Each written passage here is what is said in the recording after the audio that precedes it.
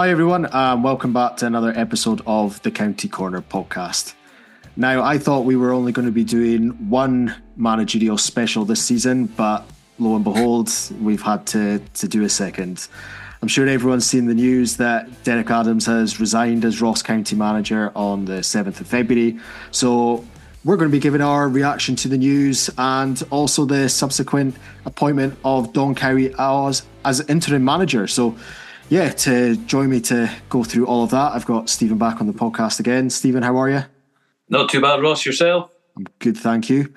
We have got a man who joined us for our last managerial vacancy special, so he seems to be keen on coming on the very big episode. So we have got Ross County's Supporter Liaison Officer, Kenny MacLennan, on the podcast. Kenny, how are you? Yeah, good, Ross. Thank you. You seem to be trolling me out for all of these sort of these awkward ones. I see. You're like a politician. You know how to answer the questions on the record, so that's good. And also our third guest tonight as well, a man who very nearly had a 100% attendance record at all of Derek Adams' matches in his third spell in charge of Ross County. We are joined by the P&J's Andy Skinner, who is returning back to the podcast. Andy, how are you? Oh, good. Thanks, Ross. Good. Thank you for having us on again. Having missed the game on Tuesday, I was posted elsewhere, but I thought I'd kind of body swerved all the fallout from it. But you've just caught me just in time. Yeah, you thought you got the big match over at Ibrox with Neil Warnock's first game in charge of Aberdeen and all the drama there, but I'm sure your phone might have been pinging with the scoreline and you were thinking, oh, I wonder if the bigger storyline's actually at Fir Park at Motherwell, what's come after that. So yeah, I guess we better kind of dissect everything that's gone on. So Derek lasted a total of 79 days in charge of Ross County during his third spell at the club. It was hoped by many that the appointment of Adams would unite the fans who had hoped to see a return of the glory days during his previous spells, but overall, unfortunately, it kind of seemed to be the total opposite towards the end of his tenure. On the pitch, Adams oversaw 12 matches, which included 2 wins, 3 draws and 7 defeats.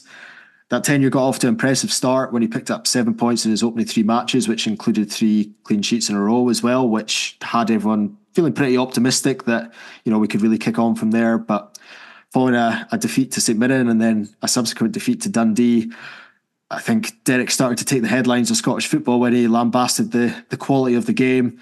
He said the standard is shocking, claimed that Morecambe, who he had just left a few weeks prior, were 100 times better than the county team that he'd inherited. And due to those comments, he kind of faced the wrath of the fans of Scottish football.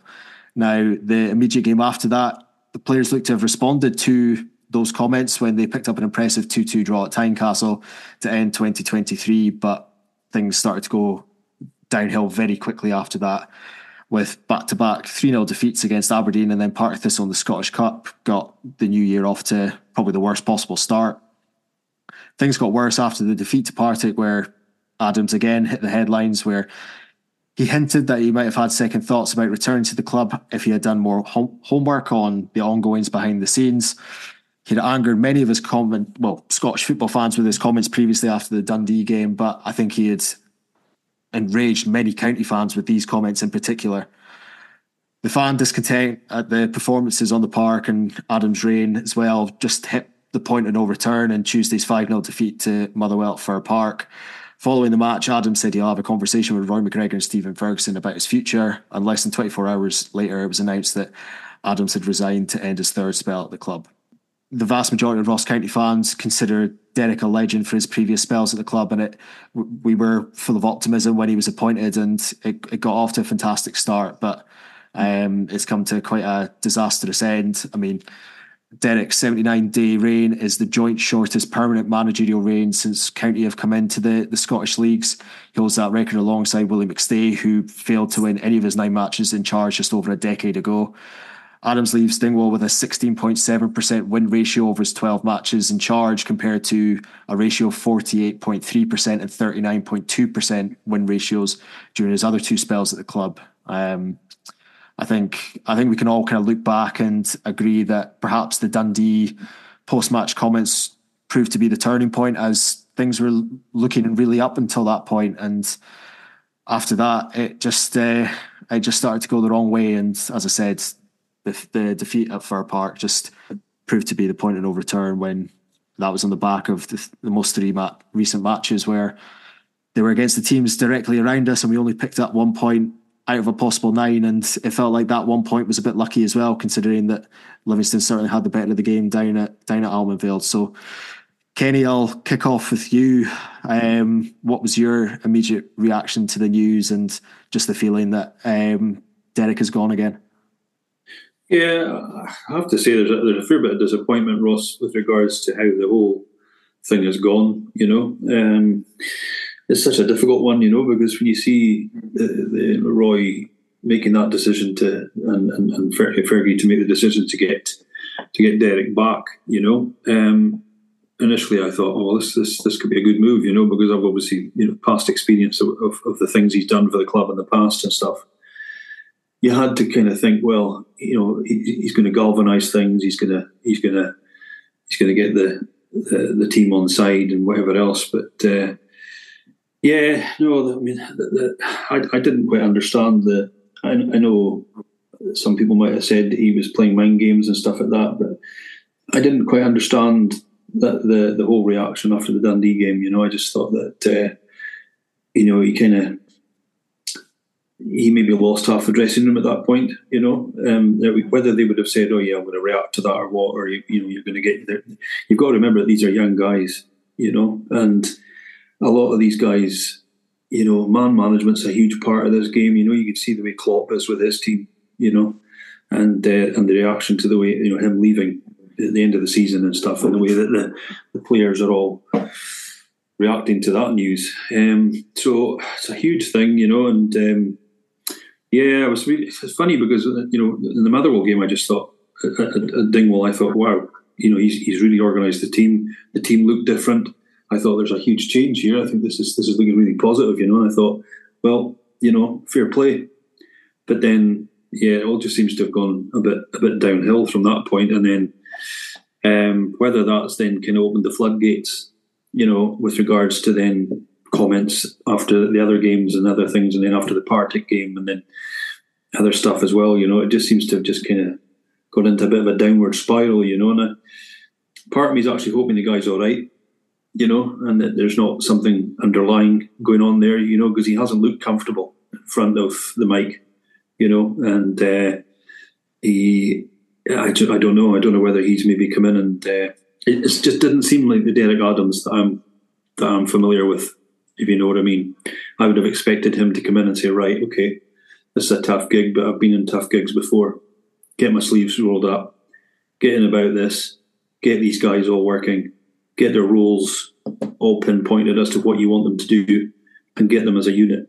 He's done it before, but it just doesn't seem to have happened. It just doesn't seem to have worked like that. It's almost like, criticising Malky's team. I don't think that's a clever move. Criticising, I know the money has been spent on this squad. And they should be all doing better. And some of them are.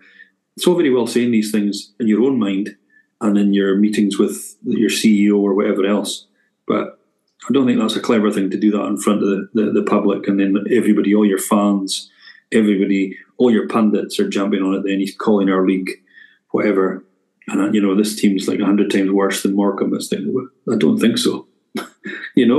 So I was a bit disappointed in all that, I must admit, and I just thought I thought he could be quite a volatile character previously, and he was a man that wasn't liked by a lot of opposition supporters and stuff like that, because he would say his mind.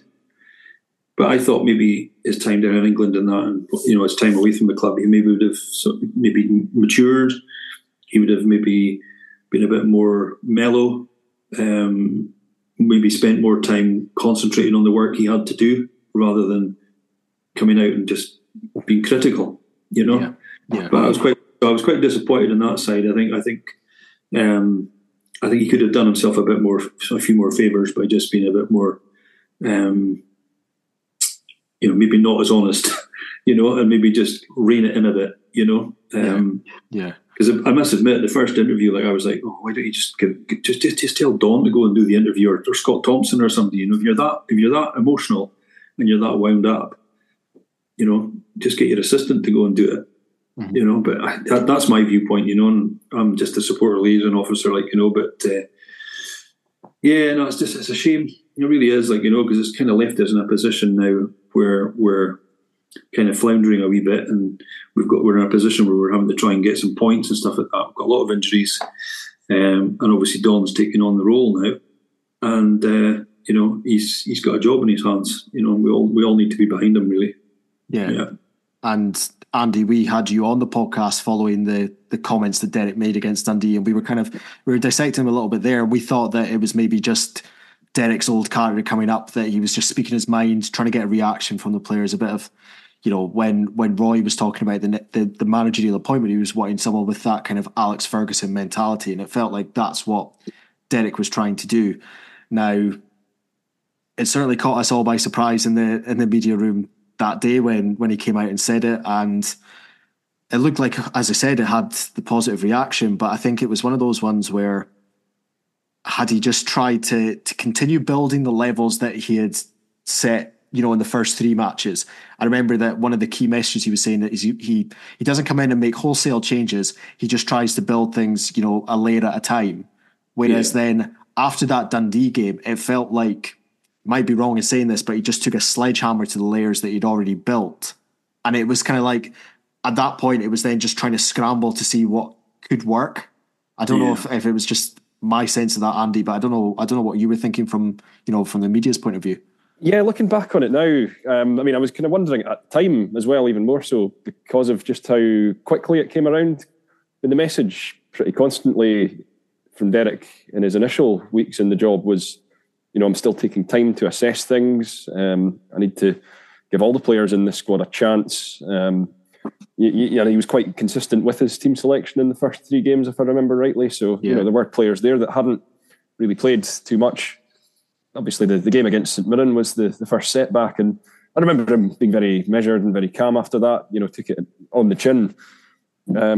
So for something like we saw after the Dundee game to come out of him, it's been bugging me the whole way through just what really triggered that, and what he had seen, because he clearly had made his assessment by that point. But whether it was training standards and something within the dressing room that he didn't like, it was just such a switch, from the message he'd been delivering in the weeks prior to that. And I suppose, I remember being on the podcast that night, and it was a real kind of interesting point, because we were all speculating as to what the reaction was going to be like, and what the effects of it were going to be.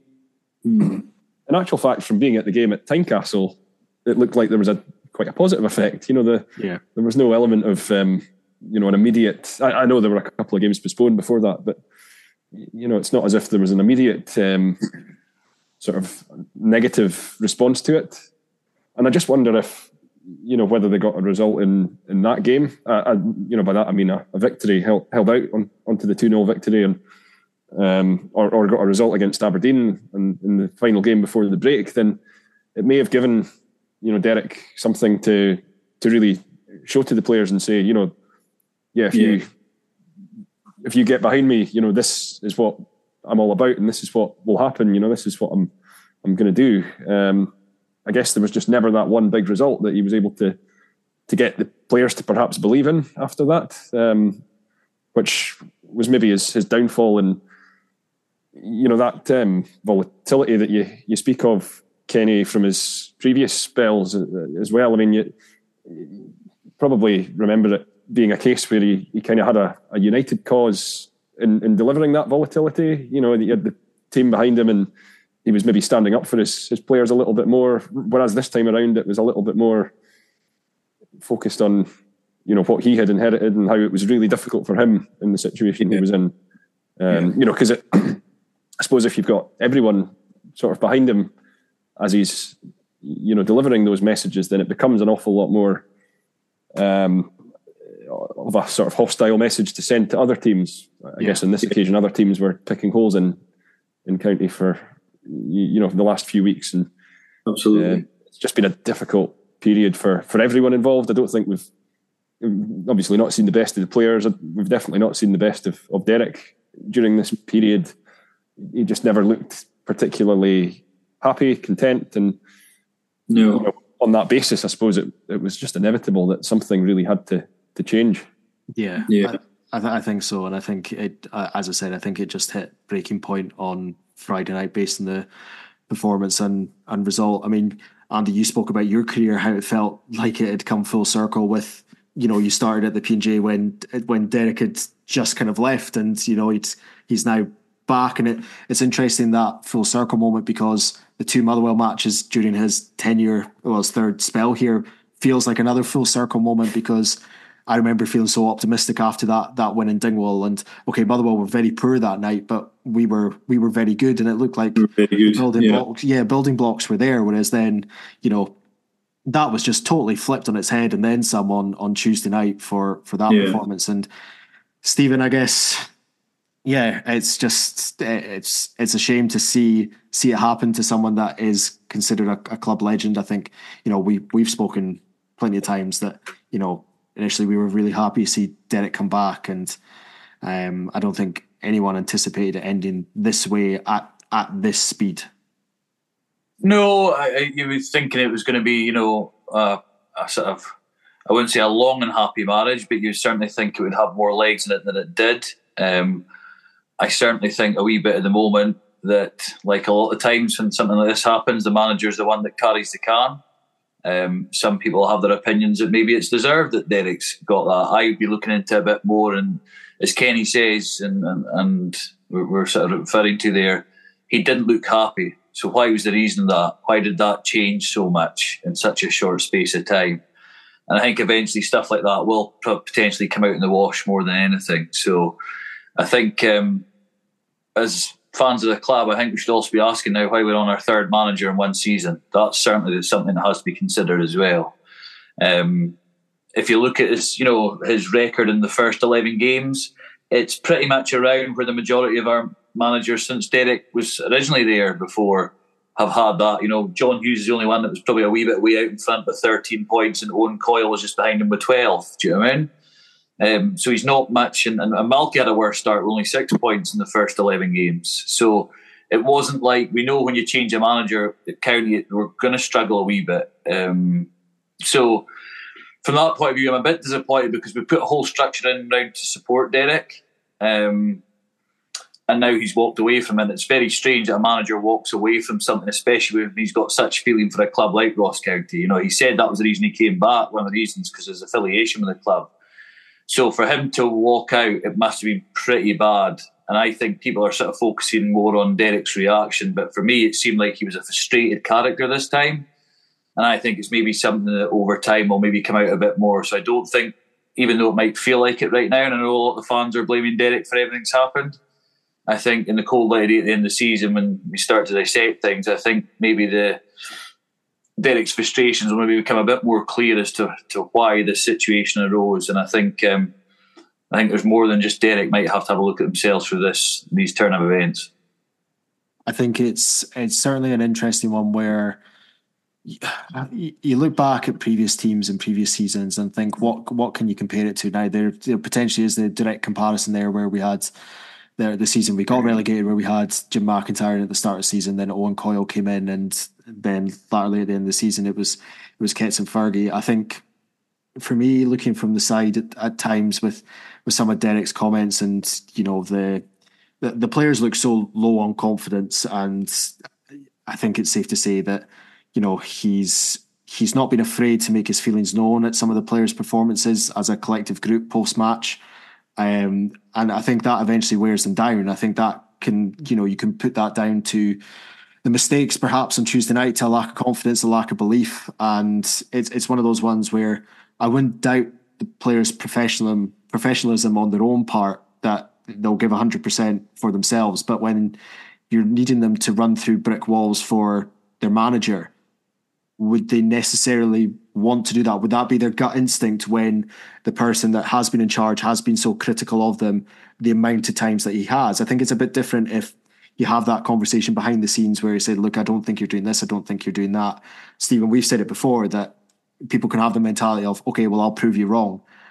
I think that's okay to have that, but when someone keeps delivering that message to you, it can drive you down lower and lower. And modern day football, management has changed, players have changed, the psychology of football has changed. I think you look at Malky, and I think Malky was really good man manager with the players as well. I think all the players did respect Malky and think very highly of him. And whereas obviously with Derek coming in, it was a total 180 style of change, of a manager compared to Malky with that kind of approach. And I don't think it's worked. And it reminds me a lot of Hibs under Terry Butcher when he got the job there. And kind of as the season was going on, they were kind of falling down the table quite a bit into a precarious position. And his comment constantly was, "It's okay, by the summer, we'll be fine. And in the summer, I'll build my own team. That this isn't my team right now. Wait till you see my team." Yeah. And it ended the only way it would do with a manager delivering messages like that, where they got beat in the playoffs by Hamilton and they were relegated, and Butcher was sacked in the summer. So it kind of felt like there was parallels with that kind of side there to what was going on just now, Kenny. I don't know if you'd maybe agree with that, or kind of what were your thoughts on that? I totally agree with it, Ross. I think I'm old enough to know that, and I've had a lot of managers in obviously different professions, but you react well to certain people because of their style and the way they deal with you. And that's huge. And especially when you're dealing with a football team, I think you need somebody in the dugout who knows how to deal with these kind of guys, and get that kind of, and actually like demands that kind of respect, because you're dealing with guys that are in their 20s. You're dealing with young dudes that are like, tweaked sports cars, and it's all about sports science. It's all about, their numbers and everything else, But at the end of the day, some of these guys, what's happening up here? And I'm pointing my head for anybody who can't see. What's happening up there? And sometimes some of these guys need an arm around them. Sometimes, and somebody just take them aside and just say, right, what's happening with you? Everything okay? What's the crack? You don't seem to be yourself in training and that. It's just that one-to-one thing. I just feel that sometimes I think he maybe would have got that with Malky. He would have spotted that kind of thing and maybe taken the likes of Kyle Turner or somebody else aside and said, "How's things going? Everything okay? Just feel you're not at it today." Just little things like that, and spending time on that rather than saying, I'm not 100% sure some of these guys are giving their all. A lot of these boys that are on the pitch need to be doing better, and I know the money it's been spent and blah, blah, blah, blah, blah. It's all very negative. And I just feel if you start on that tone, you're kind of digging a wee bit of a hole for yourself, because you then got to try and dig yourself back out of that when you see them again in training. How do you react? Now, I don't go near the training, but I'd love to have gone down to see how the team and how the players and that were reacting, and what was the involvement between Derek and the players, or was he just standing back and watching and letting Don do it? I don't know enough of that, to just get a wee bit of the psychology of what was going on. That's what I feel sometimes with the man management thing, and that's why it works for people like Pep and Klopp and these sort of guys, because they're very, very good at that. They're very good at going on and giving their players a hug at the end of the match, and it's a big thing, and laughing with them and joking with them and going into the dressing room and having a beer with them and stuff like that. It's all about that. Walter Smith was massive with that. And when he went to Scotland and stuff and he did these things, it's huge. And I just think if you haven't got that, and I just wasn't getting that, all I was seeing was this whole negative thing, and it's not my team, it's Malky's team. I'm going to have to go out in January and I'm going to have to sort of get a load of people in and do all this. Right away, that puts if you're one of the employees, right away you're thinking, well, you're basically saying I'm crap, and you're going to just replace me. You're going to, what do I do? And I know what that would do for my mental health, and my whole demeanour when I'm driving away from the club at night. I'd be just like such a downer. Yeah. And these guys are young, and that's. I just think that I don't know. I just think sometimes that's the kind of thing I think that Fergie and Ketch would have been very good at. They would have been very good at having a laugh with the guys, banter, everything else. The training would have been enjoyable. possibly the same with Don and Marky. There would have been a lot of laughing and a lot of joking and stuff like that. I'm not saying that wouldn't be the case with Derek, because he's got his guys around him like Don and everybody else. But I just feel that the whole thing just seems to have gone the opposite way of what I thought was going to happen. Yeah. And I think that's the disappointing thing, like, you know. So yeah, no, I don't disagree with anything you said there, Ross. I think you're spot on. Yeah. I think it was myself and my dad who had this kind of conversation, and he raised a really good point. He'll be putting his fist in the air, buzzing that I've mentioned this, but he said normal walks of life, you know, let's take professional football out of the equation, for example. In your job, not everyone would like their manager. No. But it's important to respect them. Correct. Now, that doesn't necessarily mean that you need to be, you know, pally with them, that you're going out for, you know, a beer on a Friday night after work with them and stuff like that, or spending time away from work and things. But when you're in that working environment, because of how they treat you, how they work, you see their work ethic, you see what the message they're trying to deliver, and, you know, that then you then build respect for them, and you will do everything you can to help them. And basically treat people as you'd want to be treated yourself. Exactly, you know? Exactly. And that's I think where the issue was then coming from with the squad right now, that, you know, okay, you don't necessarily need to like the manager as a pal basis, but you need to respect him. He's your manager. And I think that was building. And then the Dundee comments, as I said, you know, it felt like it took a hammer to it, and then it felt just like a bit of a boulder rolling down a hill from that point, Andy. And you know, some of the comments afterwards, I think there's been quite a reluctance from Derek to kind of take any of the blame on his shoulders. I mean, with the poor performances and results, it seems to be that he has tried to drive the narrative the entire time onto the players' performances, even after, you know, the defeats against likes of St Johnstone or the draw against Livingston, where, you know, we're talking about like having a group of Malky's players and a group of his players. He was delivering that message where we hadn't gotten into the transfer window yet, so he hadn't had a chance to build the squad. Whereas, you know, laterally those games, that was half of that was his team. They were his players that he brought in. So it just felt like it was, you know, you're wanting these players to be on your side, but as that boulder keeps rolling down a hill, it seemed to be getting worse. Yeah, no, without a doubt.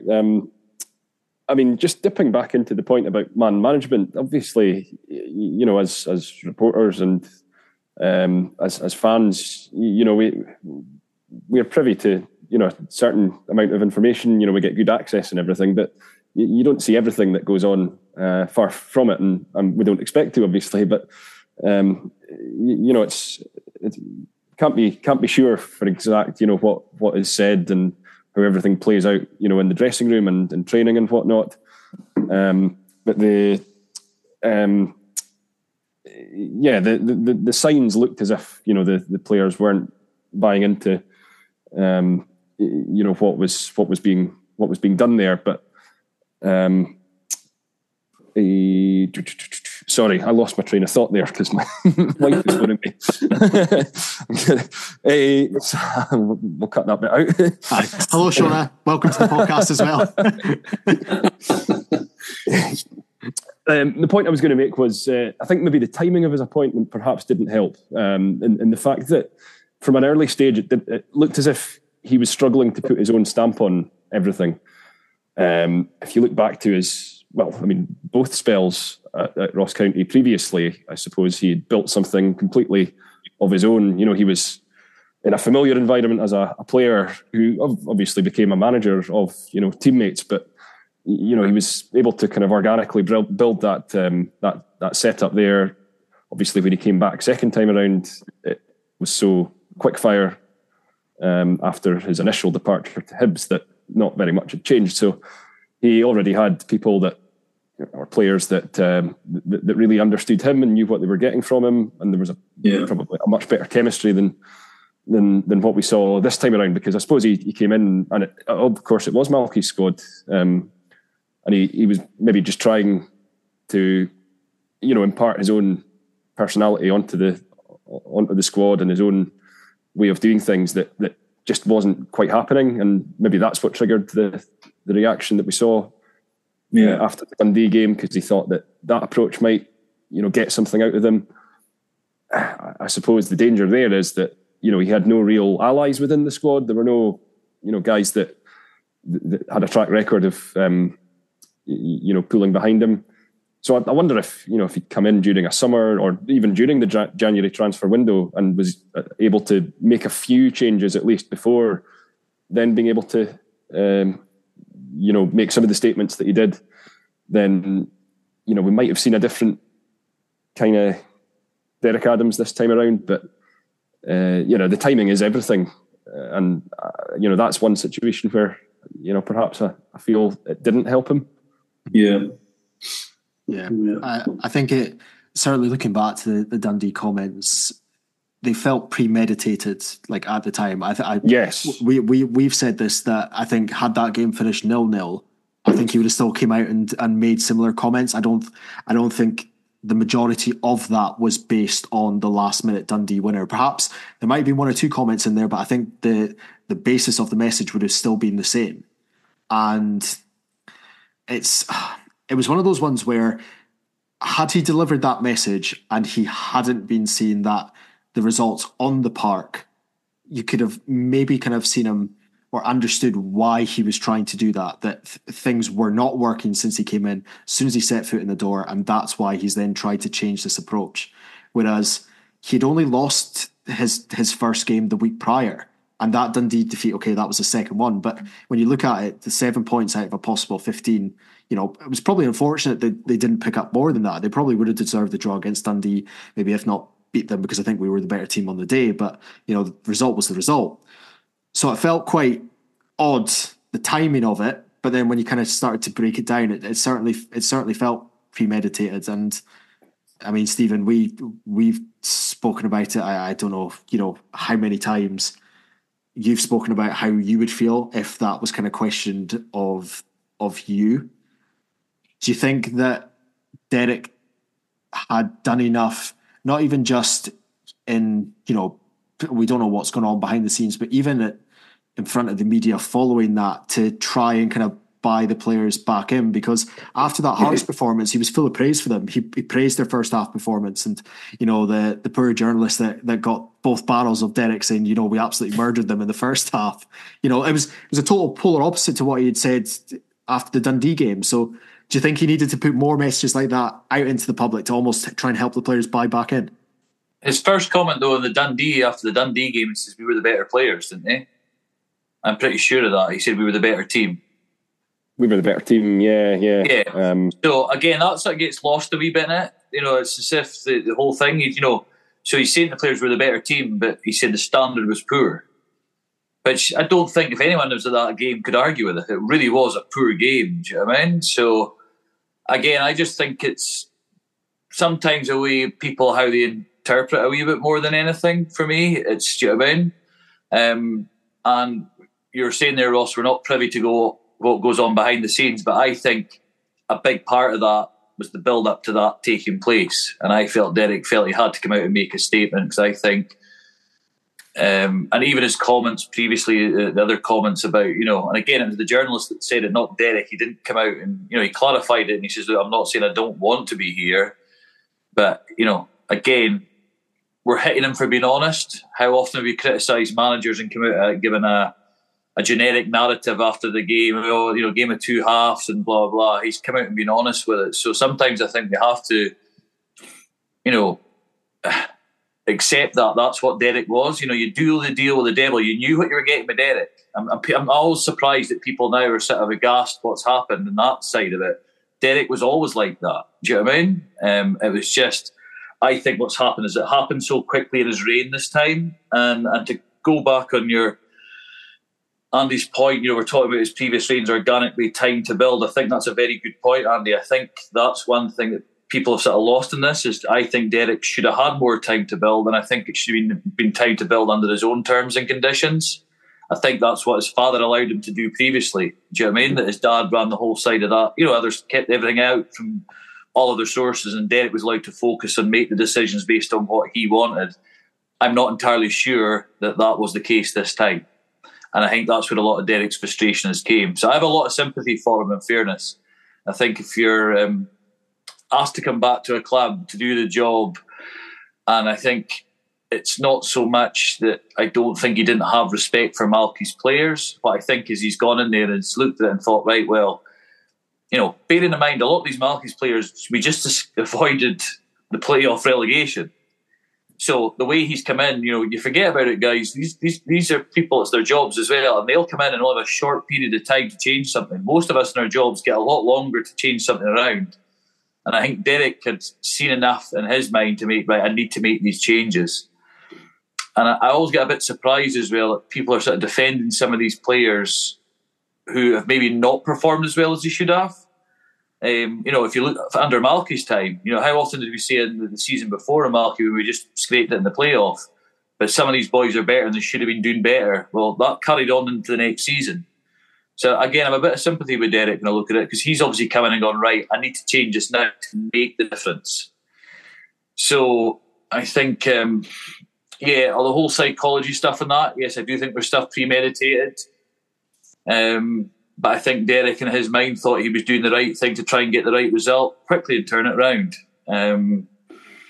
It'll be interesting, put it this way. There's a lot of players there now that have seen Malky away and seen Derek away. 15 games left. Okay, we've all seen them can play well for 1 or 2 games, but can they put it together for 15?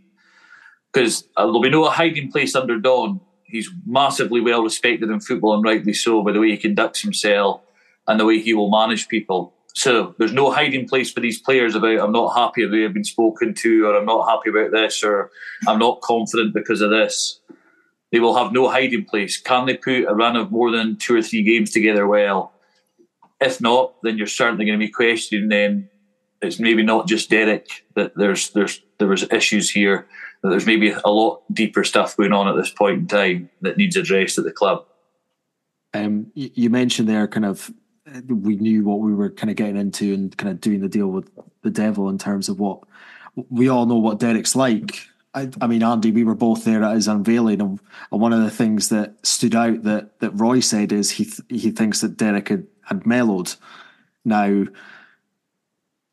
we were thinking that, I think, over the first few weeks, that then he then showed his fiery side, obviously after the Dundee comments and what he said against Hearts. It then felt like, we spoke after when you were on the podcast that those comments had put all the eyes on Ross County, despite Hearts going to Celtic Park and winning, and there being a National Cup final that weekend. All the eyes were on Ross County and all the eyes were on Derek Adams. And while we praised that, and we praised Derek's honesty as well, Stephen mentioned there, that he wasn't giving the generic answers that a normal manager would give.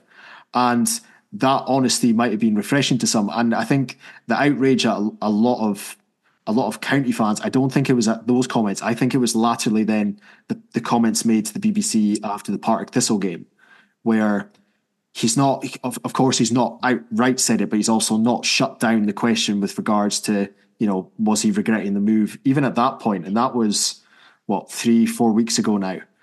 Yeah, we knew what we were getting. I don't think we expected it as quickly as we did.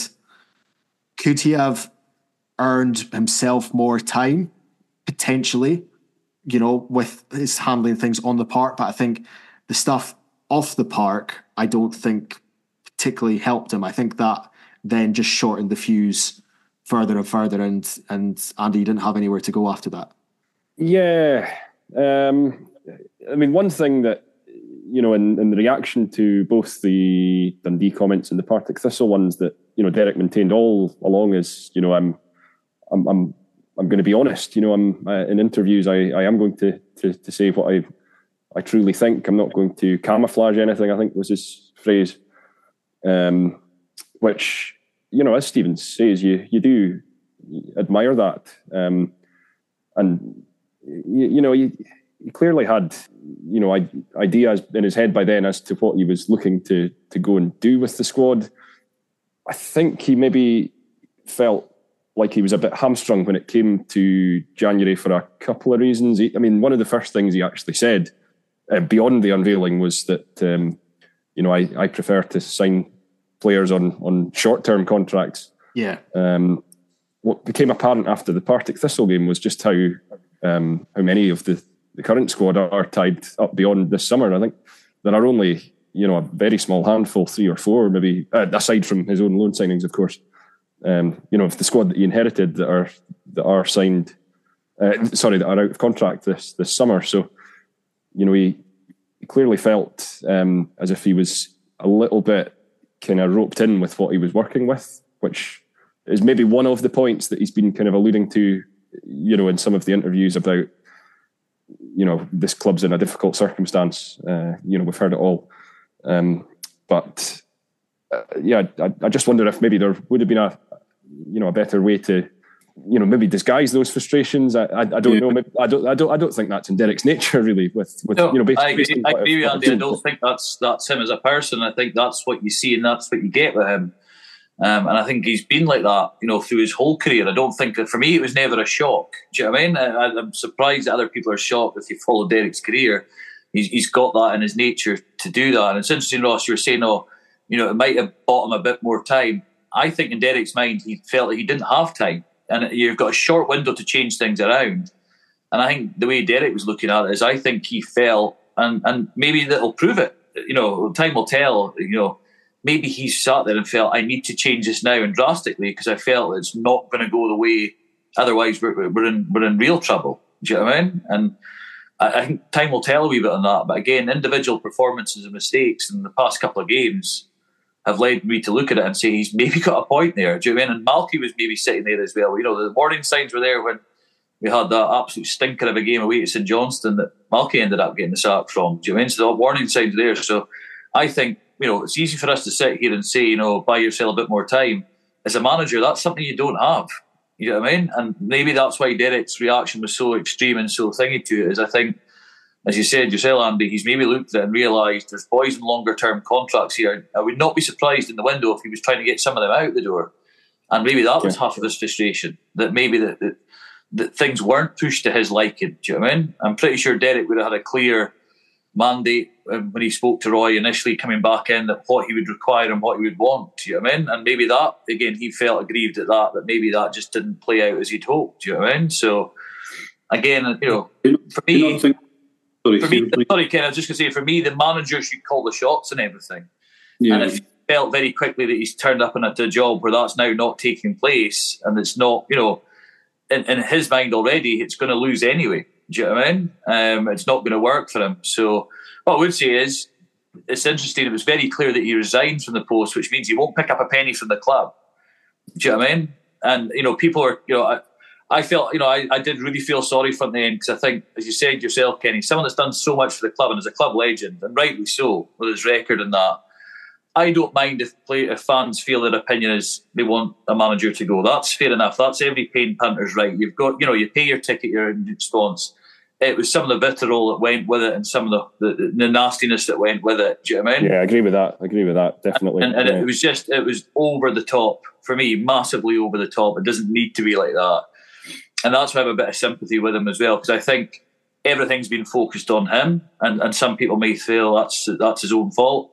But as I said, I think there's a lot more going on there, and I think over time that will come out. And I think there's frustration, and I think he's maybe just looked at it and, who might have questioned Derek Adams? He's going to be a lot better football coach than I ever will be. Do you know what I mean? His record will show that. And if his opinion is going in there that he thinks that need to be changed drastically, then it's like Malky's opinion as well. I would never question that, because they obviously know, they know football inside out, these guys. Do you know what I mean? They've served their apprenticeship on it. And it'll be interesting to see. And I hope for Don that he does get the full backing of the individuals and players involved to do what he needs to do. And it'll be interesting, that 15 games. Do we see a couple of good games and then it falls away again? In which case, it'll be very interesting. But,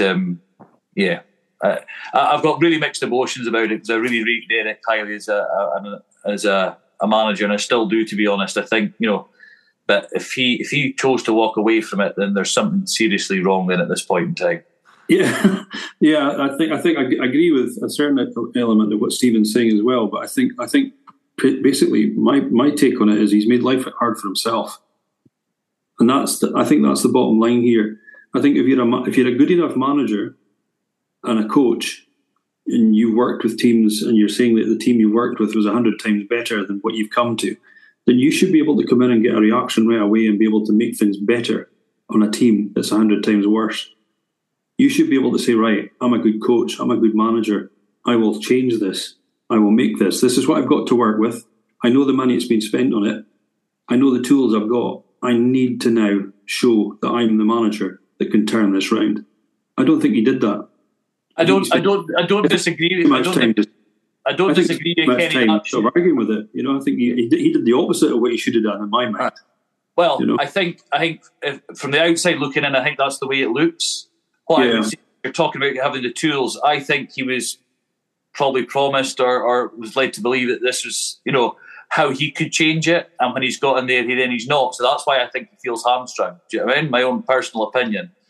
And that's why I have a bit of sympathy with him, because sometimes if you're sold one thing and then it turns out not to be that, and that seems to be the theme of it.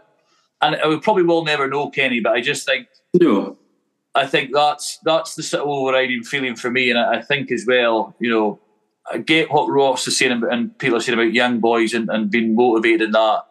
But there also is a responsibility, irrespective of who the manager is. And I'd be interested to see how many quickly they get off the treatment table in the next few weeks. Do you know what I mean? Some of these boys that have, been allegedly nursing. Well, I doubt that's going to be the case. I think there's a few of them that have effectively reacted the opposite of what he was wanting.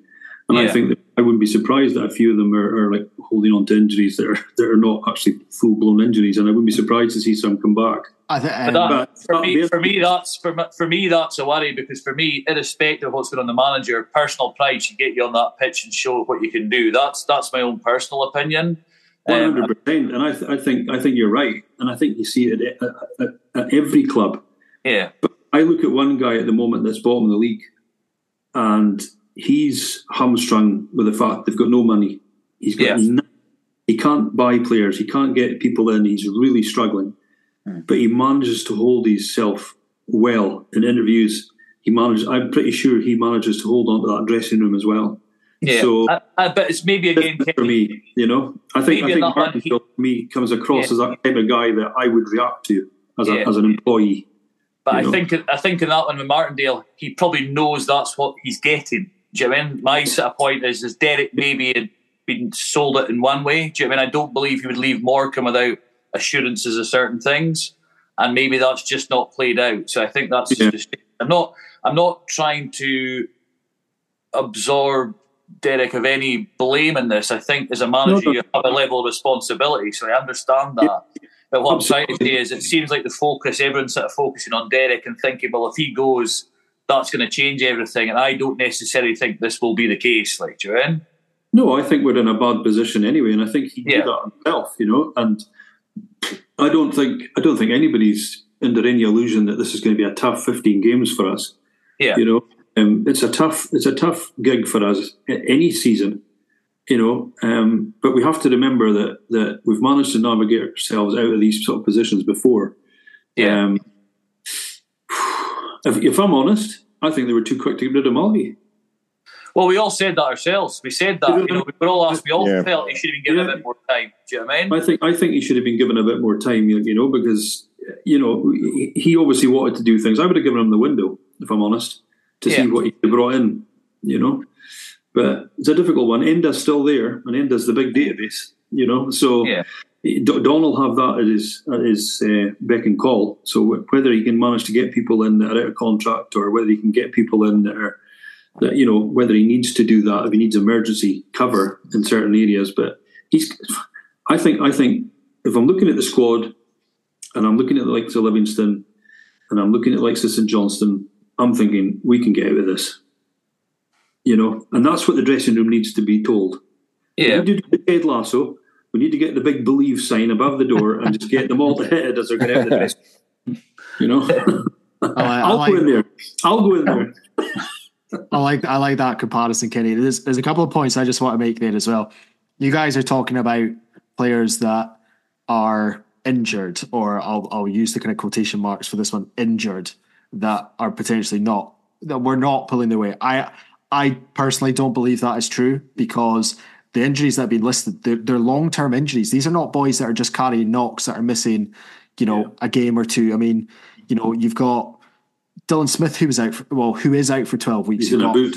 Yeah, you've got Ross Callahan who's still doing his ACL recovery. You've got Connor Randall who's going under the knife tomorrow for an operation. These are big players.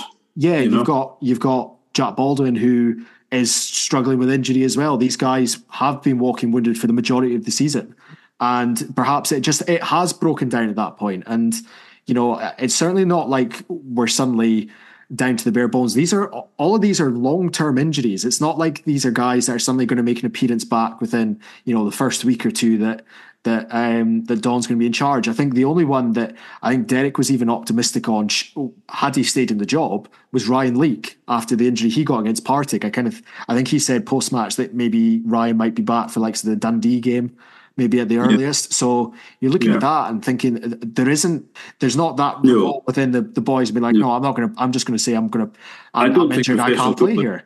Yeah, I think you're right, Ross. I don't think professional footballers do that.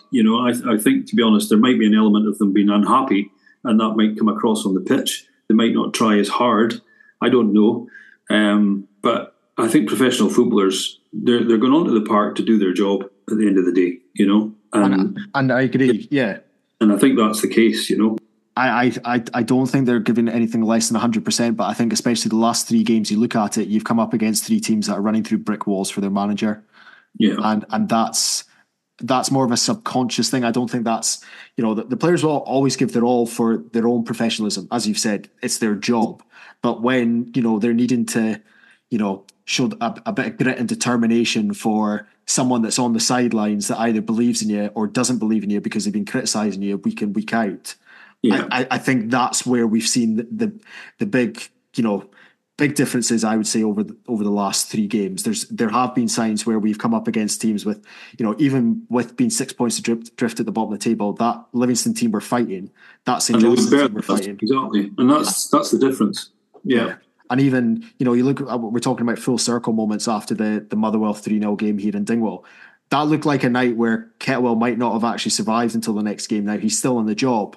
Now, that didn't look like a team on Tuesday night that wasn't playing for their manager. No, absolutely not. But I think, yeah, that's a very good point actually. But I think Motherwell have actually been quite shrewd there, and they've actually given Ketch time. They've actually said, right, this is a good young manager. You don't just pull the trigger. You know what I mean? And eventually, some of the guys that were missing through injuries or whatever else will come back, and the team will get better. Well, that's what we did last season under Malky. Yeah. You look at it and think, Ketts has maybe been a bit unlucky that they lost Van Veen in the summer, obviously scored however many goals for them, and then this season they've struggled with that. We did the exact same last season after we lost Spittle, Charles Cook and Hungbo.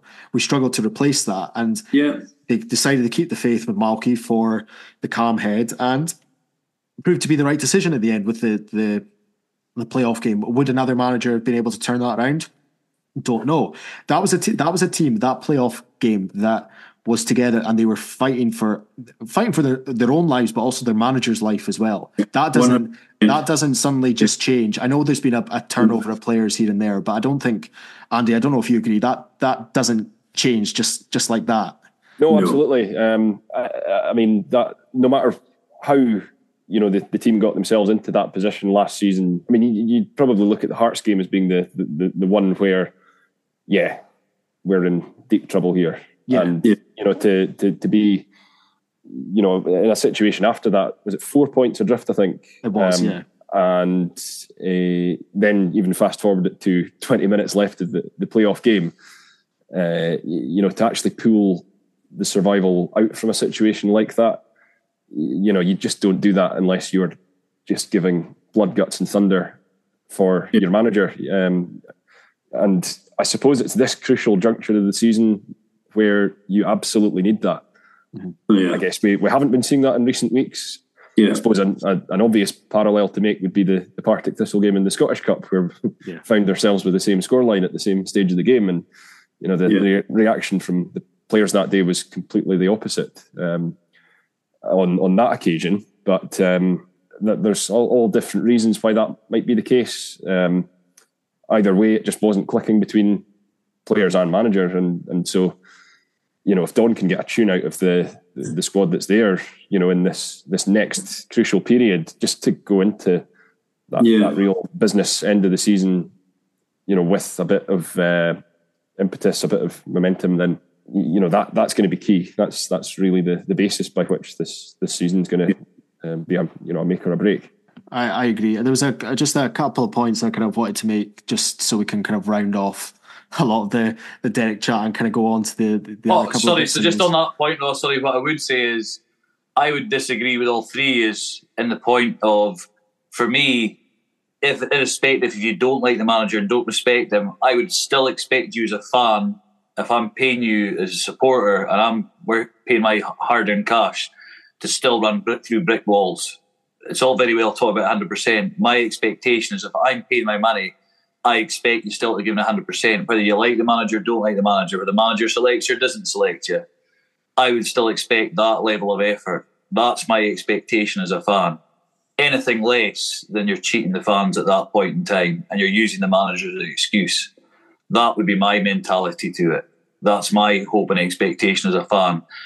If you guys are telling me that they're giving 100% but they're still not doing that extra bit, then that, for me, then they'll do it to any other manager at any point in time. And as I said, they've had different styles of management now. They've had Malky with the arm round him. They've had Derek with a blast. Don will probably be, I imagine, very much a player's manager. But that's what I'm trying to say. The challenge for me now is, are we going to see it okay for a couple of games and everything's great and rosy and then it tails off again? I don't. My personal opinion is, away to St Johnstone when Malky got the sack, they weren't running through brick walls for him on that day. Trust me, they didn't give it. I think you're right, Stephen. I think the players have got a responsibility that they've now seen two managers basically planted. So I think the players have got a responsibility to stand up and be counted here now. Yeah, and they've got to say, well, look, this guy works with us every day in training. We need to do this for him. But not for them. For me, it should be personal pride. It should be the fans. It should be for the paycheck from your club. You should be doing it irrespective of who the manager is, because managers will come and go. But for me, you shouldn't be hiding behind that. And that's my concern a wee bit, that this has been used as an excuse and a wee bit of a curtain to things. And I just think if that's the case, if you're telling me that they're okay, we're not questioning professionalism, but they're not running through brick walls. Well, for me, that is questioning professionalism. You should be running through brick walls for the club. Do you know what I mean? That should be my expectation of it, irrespective of who the manager is. But that's my own personal opinion. That's what I would expect to see as a fan. Anything less for me, then you're cheating me at that point in time, and I'd be questioning why you're doing that. And I think you're using the manager as an excuse. I think you could argue that for a lot of. I don't want to compare football to modern day life, but you could argue that in a sense as well. That I think there is a difference between the players giving their all for someone that they clearly do not have the same relationship with, compared to someone that they do. For example, with Derek and with Malky, that you've mentioned that St Johnstone game there. I don't think that St Johnstone game, where as poor as we were that day, the week prior they went 80 minutes against Celtic with 10 men. And that wasn't a team that wasn't running through brick walls for the manager. And granted, okay, results weren't great under Malky. You can't hide away from that fact. But I don't think that was down to player professionalism. I think that was just down to quality in the day. We were on a bad run of form. The confidence was low in those situations based on the performances. But Malky was trying to do his best to turn that around. Now, based on what we've just seen with Derek, I don't think the confidence was low after that Dundee game where they lost in the last minute, because of the 3 or 4 games prior to that. They'd won 2 of them, drawn 1 and lost 1. It wasn't like that then suddenly needed a big change to turn the momentum around. And you look at everyday life. You want to go in and give 100% in your job for the people around you and do everything you can. But when you're having someone above you constantly potentially putting you down, not just, directly to you, but in front of others. And in this case, is what we've said is, national media. This was becoming headlines. People were, rather than looking for the score lines, they were looking to see, did County lose? Right. I wonder what Derek's saying now post match. That's what it felt like. It was kind of starting to turn into a wee bit.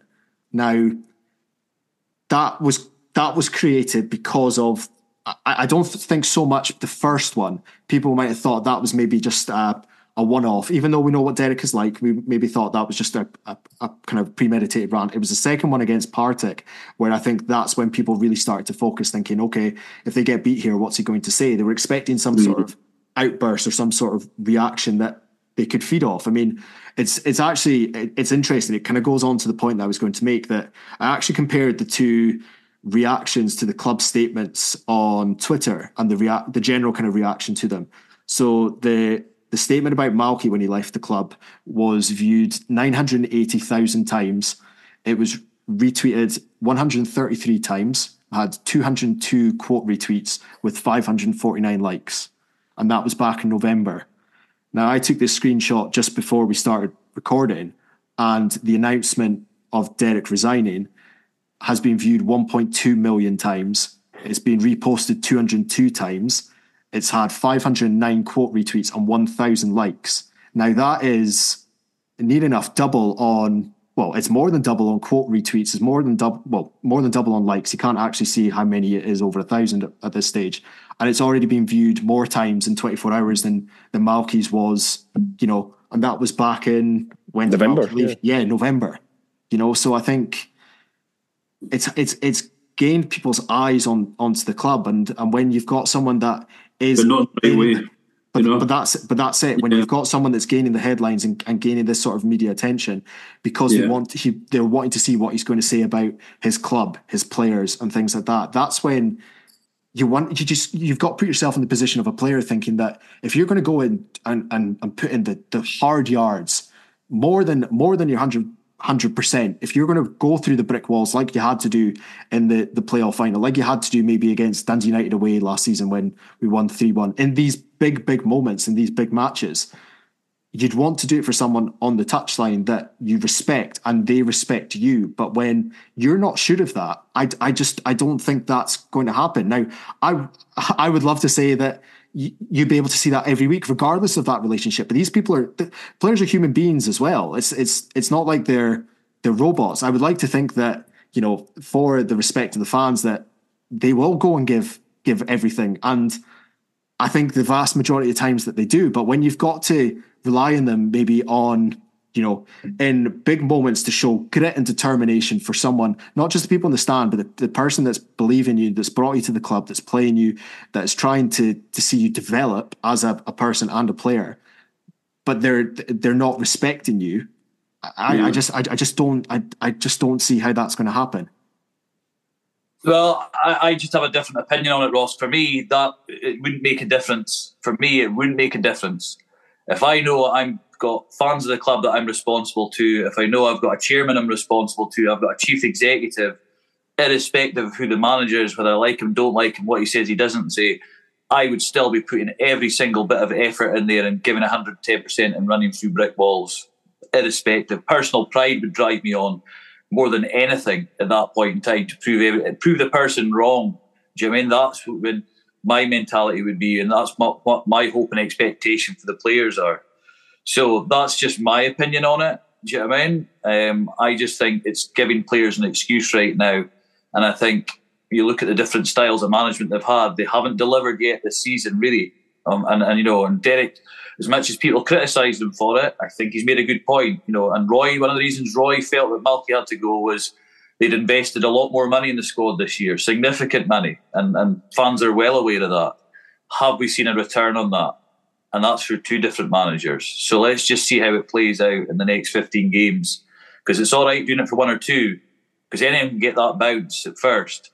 It's then after, are we going to see it consistently from them? And as I said, there'll be no hiding place under Dom, because he will look after those players and take all the pressure on his shoulders.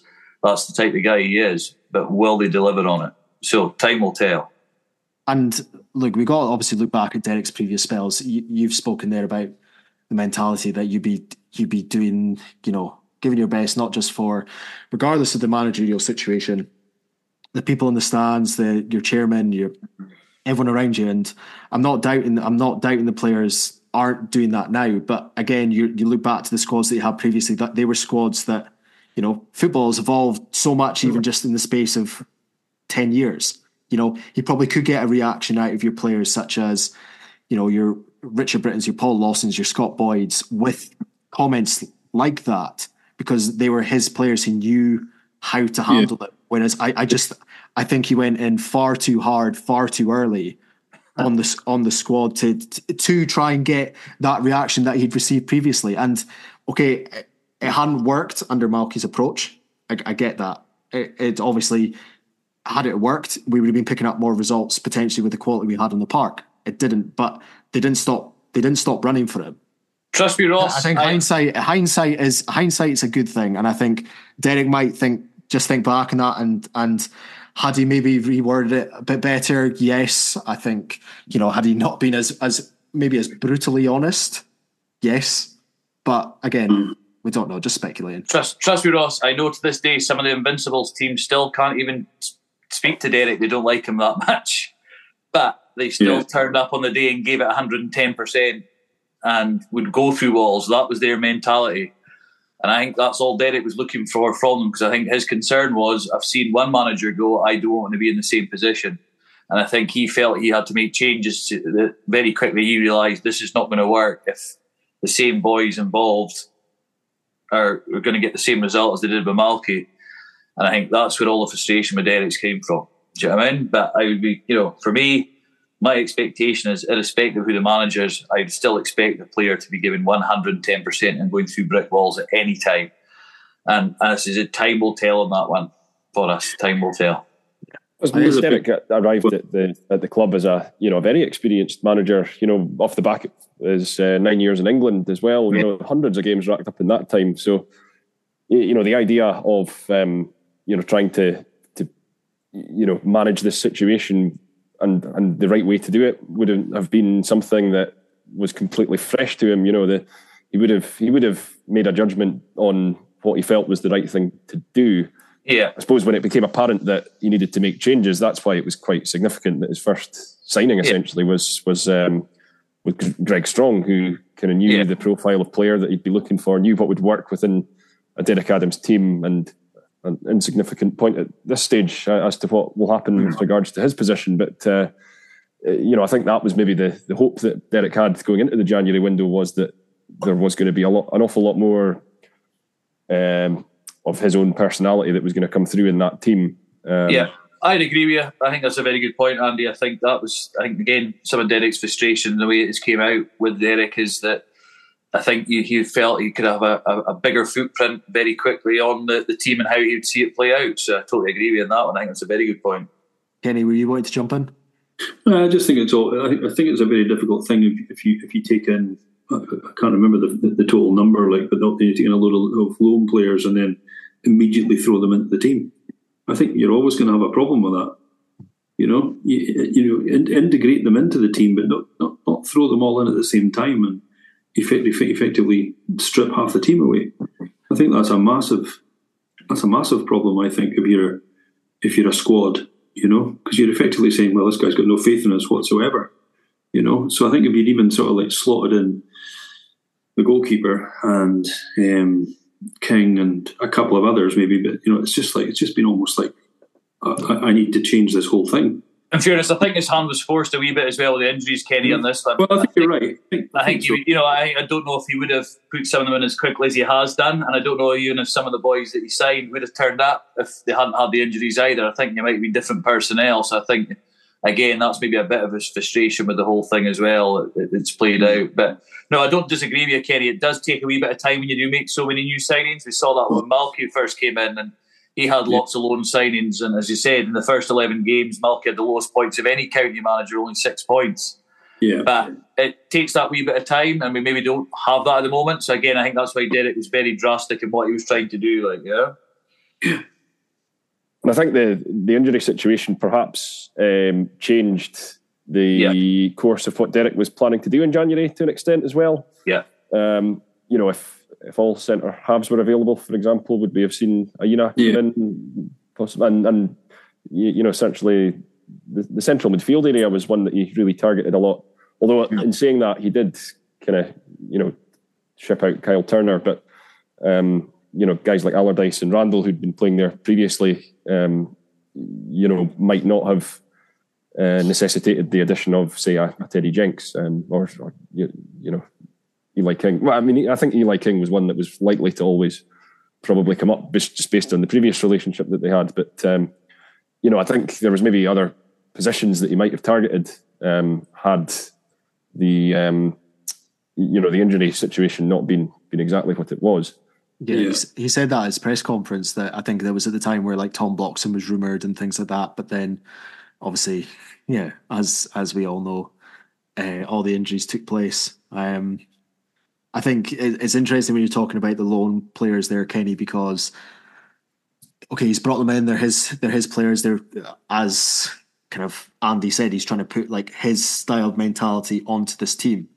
But then when things aren't going well, like on Tuesday night, he is then relying on the players that that he hasn't hidden his feelings about or been has been critical of in the past to come on and not dig them out of a hole as such, but steady the ship or come on in big moments to rely on them. And it's one of these ones where I just think we mentioned it already. I think it is very Terry Butcher at Hibs-esque. It's fair enough if you want to try and get to the summer and then rip things up there, start again, get that. But I think as you've got the tools you've got there, okay, you might have been promised more and you're not getting them, but I think you've still got to work with what you've got and to get the best out of them. Yeah, I don't think he was ever going to get the best out of them, with that kind of after match interviews, and I think if I was a player, yes, I would still be giving my all for the club, but my whole demeanour would be down, and for a sports person, that you can't have that, You need these guys to be fired up for every game, and I'm working with the mascots and stuff now, so I see them in the tunnel, and they're all coming out of that dressing room all fired up. It's not like they're not fired up, They're all coming out of there like high-fiving the mascots and wanting to get out on that pitch and actually do a job, And the funny thing is, the Dundee game, we were the better team. It was an absolute fluke of a goal. Yeah. But I think that's probably the thing that tipped Derek over the end. It's like all that effort, and then he's like, "We've lost the game," with like somebody blattering a ball off somebody and it goes in the net. Sometimes it's the because I was raging leaving the stadium. So I know how he felt. Aye. So, but I think he took it just that wee bit too far. I think it was like saying that Morecambe were 100 times better and stuff like that. I mean, that's like me saying, "Well, I used to work for Fujitsu; they were 100 times better than you."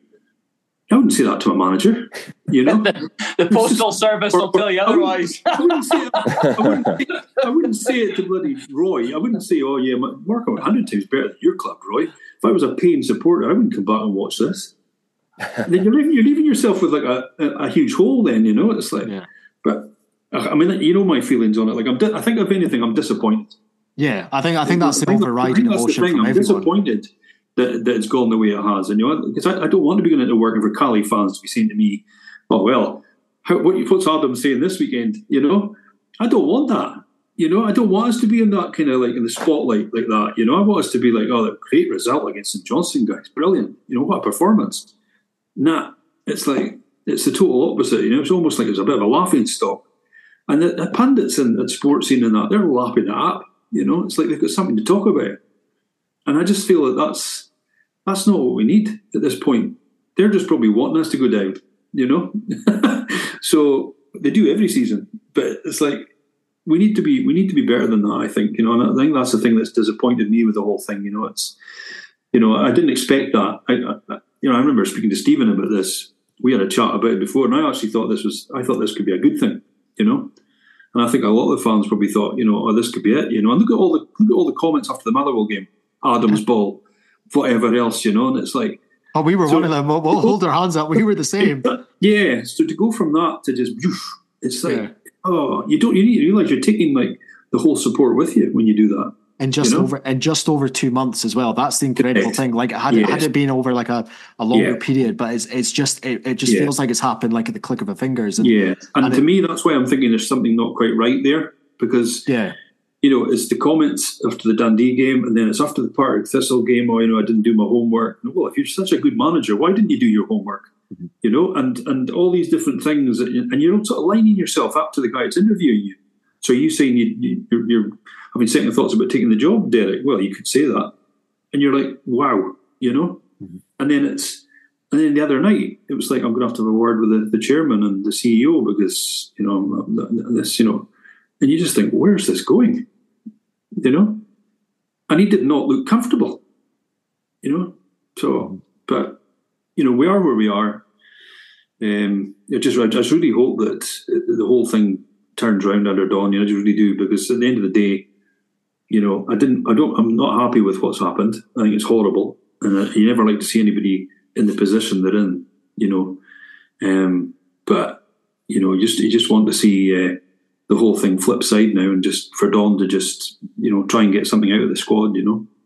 Yeah, I totally agree. I think that's maybe a good point to kind of end on the kind of Derek chat. And Kenny, that's a good segue. So obviously this afternoon, or should I say this morning, actually, it was even earlier than that Don was named as the interim manager. Now, it didn't specify if it's for a few upcoming matches while they still look for another potential external appointment, or if it's going to be until the end of the season. It could depend on obviously the run of form that Don gets the team to go on between now and the next few games. Probably between now, you'd imagine that he'll get Rangers, Dundee, both those two games away from home, and then Livingston at home. I'd imagine those are probably the three that we'll take the immediate assessment from that. And we don't need to tell anyone on this podcast about Don Cowie. I think everyone knows Don's affiliation with the club as a fan, as a player, as a coach as well. I mean, we're talking about being assistant manager of the club under Malky and Derek. He was first team coach as well under Ketz, and first team coach under Yogi as well. So those are four different managers that he's worked alongside in a coaching capacity. And in terms of his playing career, I mean, he's a legend here. He's gone through it all. He's won cups. He's been promoted. He's been relegated, and even away from the club, he's played at the highest level in England, down in the Premier League, down there with Cardiff, and rightly so, picked up Scotland caps as well. So, you're talking about a Mr. Ross County or a one of your own. It doesn't get more than that example doesn't get anything more than that than Don, does it, Kenny? No, I don't think so. And I think the players will be looking at him and thinking, that's the kind of career I want. That's what I want. I want to have a Don Cowie career. I want to be able to do what he's done. And as you quite rightly said there, he's worked under some great managers, and played for Hearts, played for Cardiff. He's had some brilliant people that he's worked with. So you're just going to have to hope that Don's picked up so much from all these people that he's worked with and picked up the good points of that. And it'll be interesting to see, because this is his gig now. It'll be interesting to see. I would love to be a fly in the wall in the dressing room before the match, the next match and stuff like that, and just see how Don's demeanour is, how he comes across. I'd love to just see.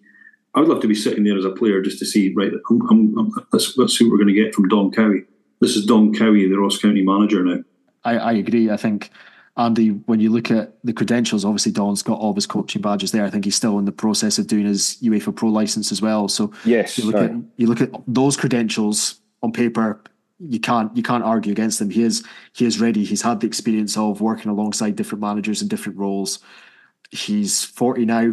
I think it was kind of getting to the point where you were starting to wonder, if he didn't step into the manager position at Ross County, where was he going to kind of step into? You were starting to maybe kind of look at vacancies that were popping up at different clubs, maybe in the local area, but also, maybe down in the lower leagues as well, that would Don maybe fancy a crack at that. So the fact that he's gotten the opportunity now, it's one that he's probably been waiting for. He'll feel ready as well. I think he would have agreed to that. So yeah, it's certainly one that's going to be interesting. Yeah, it just strikes me that it did feel like now or never in a sense, because it strikes me that Don maybe is at a bit of a crossroads, just with having been within 4 different management teams now, and I think Stephen touched on it quite early on in the podcast that perhaps there's a feeling that maybe a completely fresh voice might be needed, and that would probably lend itself to someone coming in with their own assistant manager, which you more often than not you do see, and you wonder at that point where that would leave Don. So I think Don, with the time that he spent, as part of the coaching team, has earned a crack at it. Whether it goes well or not, we just have to wait and see. But the points I would look at are just what he's taken from those four managers, good and bad in his eyes. I'm sure he'll have picked up bits from each one of them. Within that, I'm sure he has already kind of devised a style of management that he would like to go out and implement. But this is his opportunity now, because you're never going to know unless you give him that chance. And as Kenny touches on, just the example of his career unfolding the way it has, and the fact he has come through the club system as a youth player to go on and have that career and come back. Full circle has been quite a predominant theme in this podcast, but that truly is it, really, in Don's case, because as a young player, you're bang on, Kenny. You'd just look up to that and you'd think, yeah, that's exactly, that shows it can be done. That's the evidence of what can happen here. And Don's seen what's required at the highest level as well, from managers that he's worked under as a player, and he's seen, just how professional some of the setups will be at the likes of Cardiff and Watford, Scotland as well, 10 Scotland caps. So he will be able to lean on that experience as well, because he knows what is required, within a first team environment, in order for the players to have what they need to produce the goods. And I just think everything points to it being a real, hopefully a good appointment. We can never be sure because it's his first gig, but I just think it really got to that stage where, if not now, then probably never. Yeah, indeed. Stephen, I guess it's obviously we've made the comparisons to the season where we had Jim McIntyre, Owen Coyle, and then Pitts and Fergie. It's quite interesting, maybe looking back, that they did the co-manager approach with Stewart and Ferg. Now Don's stepping in there as interim manager on his own. Obviously, we're not sure of at the time of recording what the kind of coaching set behind him is going to be. Obviously, said he's got Scott Thompson there. You imagine there'll be, like I said, Carl Tremarco, Gary Warren, these kind of guys that are also going to be kind of close behind him as well. Do you think that Don is better prepared for this role now than perhaps Ketz was when he was kind of put into the limelight, and that's maybe why they looked at to go a co-manager route? Well, Ketz at that point, he'd already won. Was it the reserve, the under-20s? Was it league? Yeah. Development league, yeah. So Ketz probably actually had a bit more experience as far as direct management of a situation, whereas Don's always been the assistant, and that's going to be the challenge for Don. You won't find a better role model or Ross County man than Don Cowie. You're not going to find better than that. So that's going to really work in his favour in this situation. Yeah. And there's going to be no hiding place, as I said, for the players, because Don will be the first one in and the last one out. He will give everything to the cause. So he'll expect that of them. And there'll maybe a bit more steel about them than people give credit for with Don as well, but it'll be a quiet confidence in that respect. My only worry for Don is, and I know speaking to Fergie previously about that time when him and Ketz took over, is it really feels broken at that point in time when you take that team on, because you've got players from the first manager, players from the second manager, and all that challenges that go with it. And I have no doubt, I probably put my mortgage on it that Don Cowie, in the right situation, will be one of the probably, if not one of the best Ross County managers we'll probably ever see. My only worry at this point in time is this is going to be such a tough situation to cut your teeth for your first managerial role. And I would have probably preferred myself that Don stayed as the assistant and they got someone in for, even if it was 4 months to, steady the ship with experience, because the experience will be a big thing in this situation. Don won't have that. And it's not a criticism of Don, he just doesn't have that experience. And what I'd be saying is the person coming in and saying, right, we're going to give you 4 months. In the summertime, Don's taking over. That's going to be the key for it. Because at that point, there'll be an opportunity for players to come and go, and it's a fresh voice then with new players. Don would be at that point in time. My worry is he's been so aligned with Malky and Derek now. Will the players just hear the same voice? I think the key thing for me on this one, what would really work well for Don, is if he's allowed to bring an experienced assistant manager alongside him. And I don't necessarily think it's someone existingly at the club. I think it would allow Don to take a step back and focus on the management side, which is probably the first time he's going to fully be responsible for that. And it would allow someone else to take training, a new voice, a freshness, just for everyone concerned. We were chatting before. Someone for me like a Craig Brewster would be excellent, because Craig's been around the block. He's been at Cali and managed. He's been at County as assistant manager. He's worked under, as assistant managers as well. Someone like that, who's obviously knows Don as well and worked with him. Someone like that, I think, would be a great mentor for someone like a Don Cowie, and both, workaholics and people, work off of fitness and looking after themselves and all that. Someone like that who probably have a similar mindset to Don, but could take the training and allow Don to take that step back and give him the time to see everything and evaluate and make his own decisions and be his own man. I think that would be crucial for me, and I hope the club will do that, because I know how tough it was for Ketts and Fergie together. So for Don to do this on his own, that's a big ask on young shoulders. And I'm not doubting that he won't be up for the challenge. He will be. But I want that lad to succeed, and I want him to be given every chance. So for me, that might be the key thing, and I hope someone at the club does that. You know what I mean? That say, right, you can bring in an assistant with experience just to help him along. So I think that's going to be key for him, because I think he will need that bit of help in this situation right now, because he just won't be used to it. Do you know what I mean? It's so much easier if you're taking charge at the start of the season, where you've got 38 games to make your mistakes and get things right and bring your own players in, and new players who've not known your methods before. You know what I mean? My worry is for some of these players, it might just still feel a bit of the same again.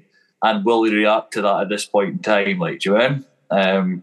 So I think if he's allowed to bring an experienced number two in, I think that might really support and help him at this point in time.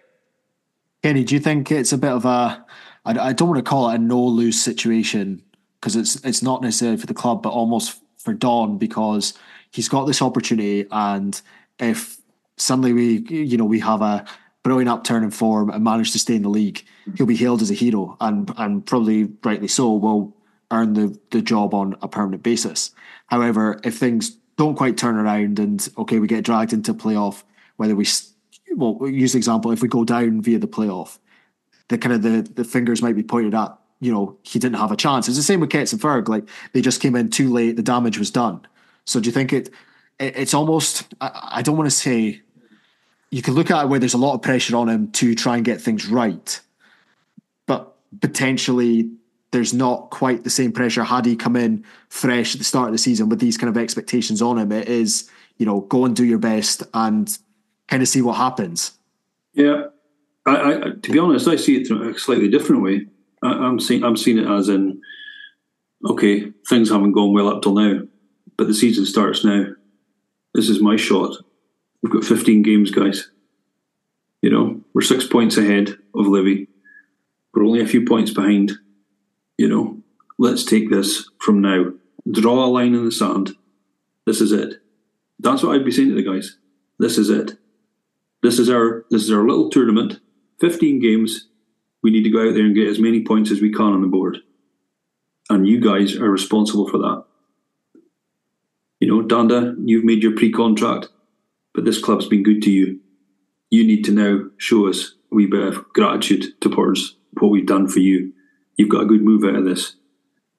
Show us some of that in the park. And I honestly would be just saying to the guys, look, 15 games to prove that you can do this. We don't want to be in that playoffs again. So let's get the sleeves rolled up. Let's get out there. Let's show Dundee what we can do. And I guess, across the league, especially at the end of last season and, partly into this season as well, we've seen young managers promoted from within clubs and make an impact. Stephen Naismith's probably the most obvious one of those now, that, he did well with Hearts towards the end of last season, and then, this season they're flying. They look like they're comfortably going to finish third. Okay, things didn't work out in the end for Barry Robson, but he did well to kind of galvanise that that side, that mess that he was left, and finished third in the league last season, get European football. Ketz as well, although Ketz had obviously had management experience before. He was then brought in to kind of tidy up the mess of Stevie Hamill down at Motherwell, and did that the second half of last season. So you'd like to look at those examples in that kind of initial run of games that they had, and you'd like to think that Don can hopefully make a similar impact, or if he was able to match it, for example. You'd be delighted with that, and Andy, it's the opportunity to do it. Very much so, because Don's not been up for press too often. He has been occasionally. I remember sitting down with him in Italy. Did I mention that I went to Italy once? I was going to hold my hand up. Maybe we're the reason that he doesn't do press after we kept him for 2 hours to do our first couple of episodes for the podcast. So that might be why. So Don, if so, I apologise for that. But it was maybe a good timing first episode of the podcast. You've now got your interim Ross County manager. If you've not listened to that, scroll down that list and you'll find part 1 and part 2 right down the bottom. So. Well, I hope he doesn't listen, Ross, because I think you and I both overlooked him for the all-time greatest team, didn't we? I think we went for Jackson. No, don't just keep scrolling past that now. Just keep scrolling past that. We won't tell you what episode that was. No, absolutely. But yeah, I obviously spoke to him when he was a player as well, and what has struck me is just how composed he is, and just how he speaks with a real assurance, as if he. This is more pertinent as a manager than he was as a player, I suppose. But I don't doubt at all the way that he spoke in Italy. That's what I was going to lead to with that. Was that he was already forming ideas in his own head as to what he would want to do with this team. I know he was part of Malky's coaching staff at that time, but he was just starting to give off little snippets of this is what I might want to look to do with the team. And just sometimes a guy that you speak to carries off that persona, that they will have an identity in their own head forming as to what they could do if they were given the tools to go and do it. And as I say, with the opportunity that he's been given now, there will be an awful lot that he's witnessed, particularly this season, because there's not a single player in the squad that he's unfamiliar with. He's got the freshest of experience of having seen everything in front of his own eyes as to what's gone right, what's gone wrong, more importantly, and he will. I've got no doubt that he will have ideas in his head as to what is needed, and for him to now be given that chance is something that I'm really pleased for him in that regard.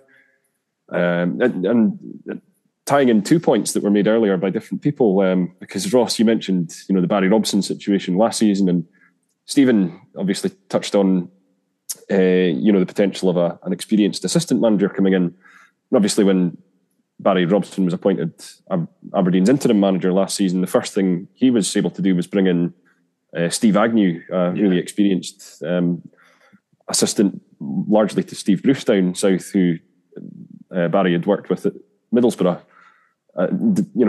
Dipping into his contacts from back when he was a player in a similar way that Don would be able to do. To be honest, if you look at Barry and Don's careers, they were relatively similar in a lot of ways, and there are probably ways that Don could dip into what I'm sure is a really vast contacts network to make something like that happen, if that's the route that he's looking to go down.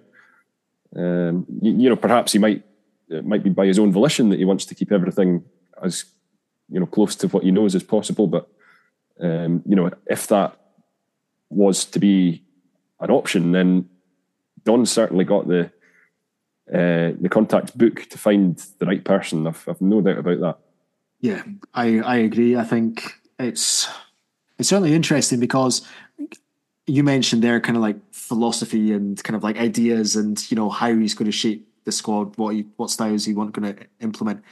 It's totally an unknown to us right now. Like we're sat here kind of, we don't know what we're going to see. We don't know if it's going to be, is Don going to be an attacking playing attacking football? Is it going to be a bit more defensively structured and playing the counter attack? Could it be possession? Could it be long ball? We don't know. Is it? He's got. We spoke obviously about Derek earlier, that he's been given the tools, and maybe he was promised more than he was given, and that's where the frustration was. That bag of tools now, that squad is what Don has to work with. That that is it. So now it is up to him to see how what he builds with that. So yeah, I think, look, as Ross County fans, we all wanted to see Don Cowie as Ross County manager one day. Yeah. I don't think anyone is any different on that. And no, what an opportunity to do it. I mean, when we see the unassuming character, sometimes he's always there. Malky's the one out shouting. Derek was the one out shouting, get up, or whatever. But Don's the one sitting there at the back, weighing everything up. You just don't know. I guess none of us know really what we're going to get from, as you say, Ross, from Don. And that's the bit I'm looking forward to, is to see exactly what this guy brings to the table, because he's got 15 games, and if he manages to do something here, and that's going to look so good for him as a manager, And that's what I'm hoping, that he gets given the time to actually put his stamp on things and actually get the team playing his style of football, getting things the way that he wants it to work. And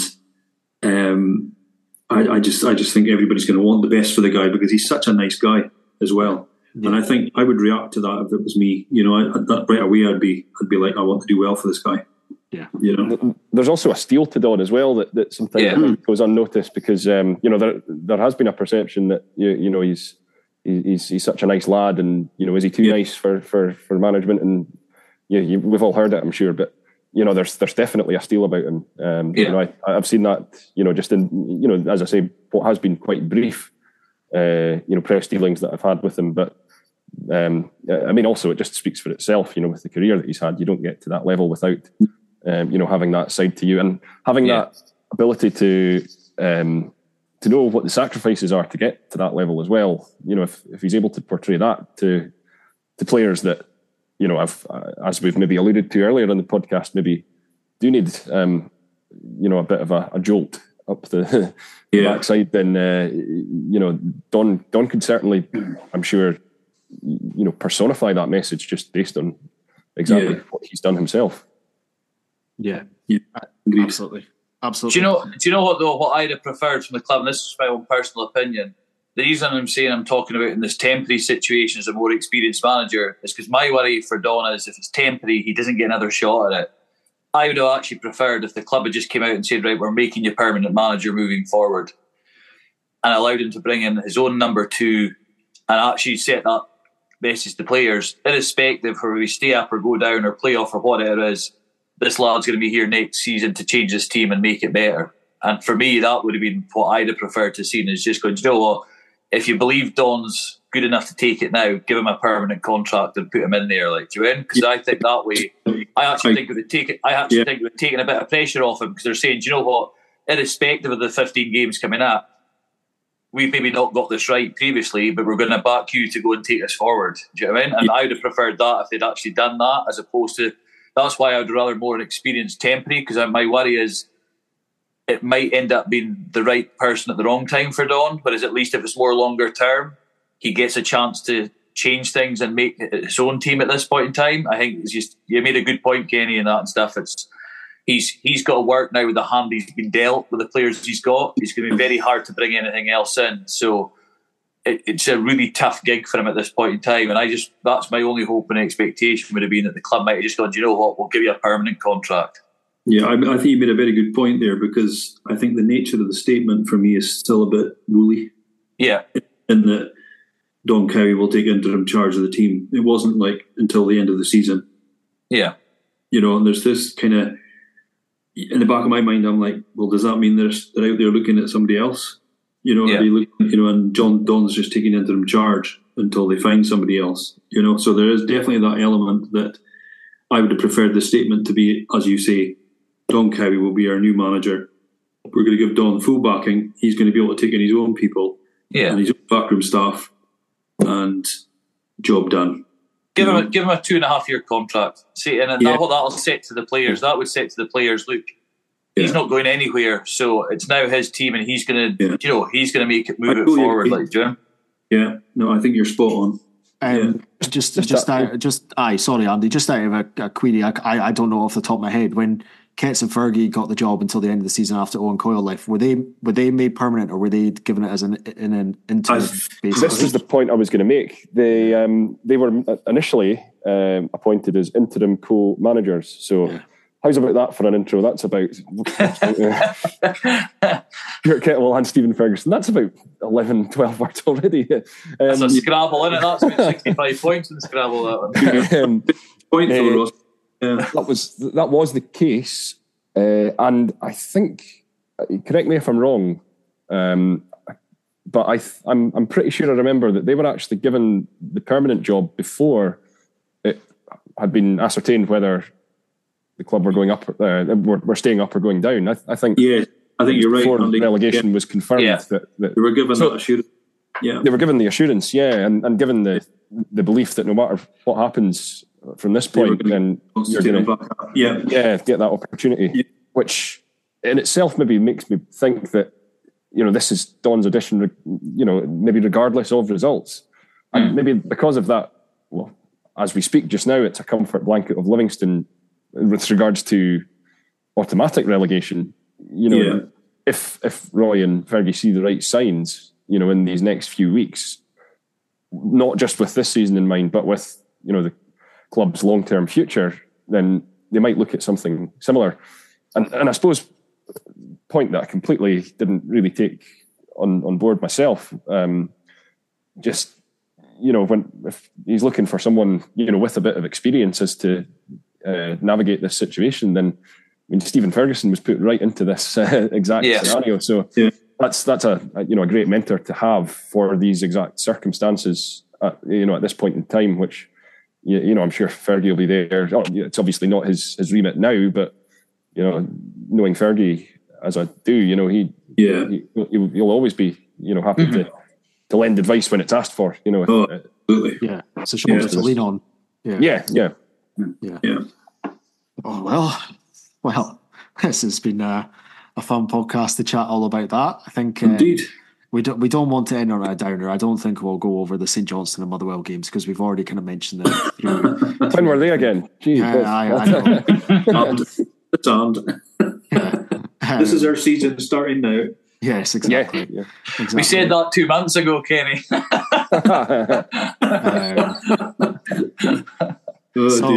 So to kind of round it off, last week on the podcast, we were talking about like a Ross County Royal Rumble, and who would you like to see kind of involved in that? We had a few answers. We had a nomination for Alex Bone, Tony Bullock, Derek Adams, because of obviously Derek's previous spells, and we kind of know that story there.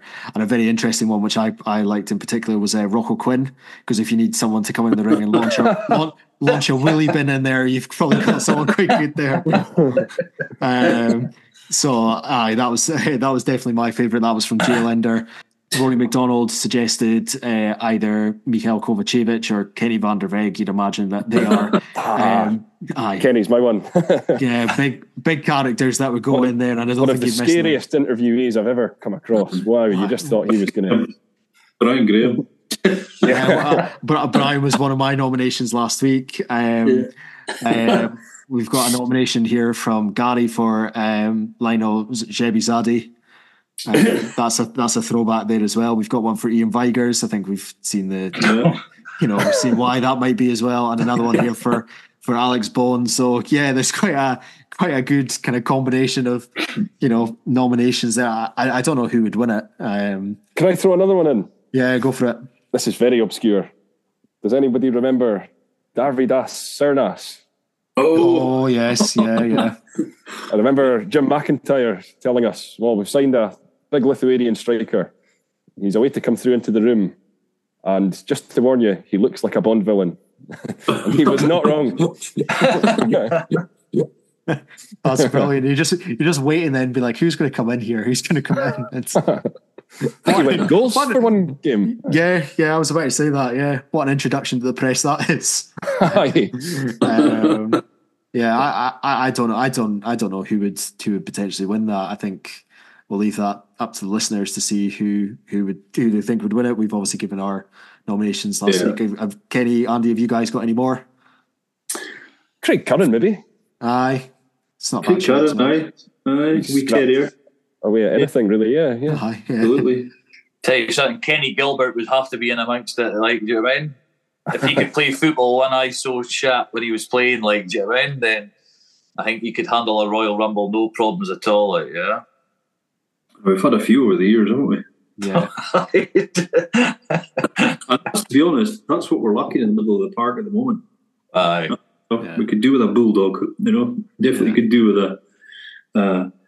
a Claudia Reyna or somebody like I don't know. We could do with somebody that's just a ball winner and just rallies the team forward, or somebody that's just I don't know.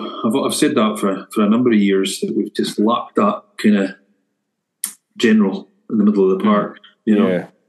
And it looked like at times this season the signs where we were going to have that with kind of Scott Allardyce and whatnot, but obviously he's had his injury concerns at the start of the season and right now as well. So the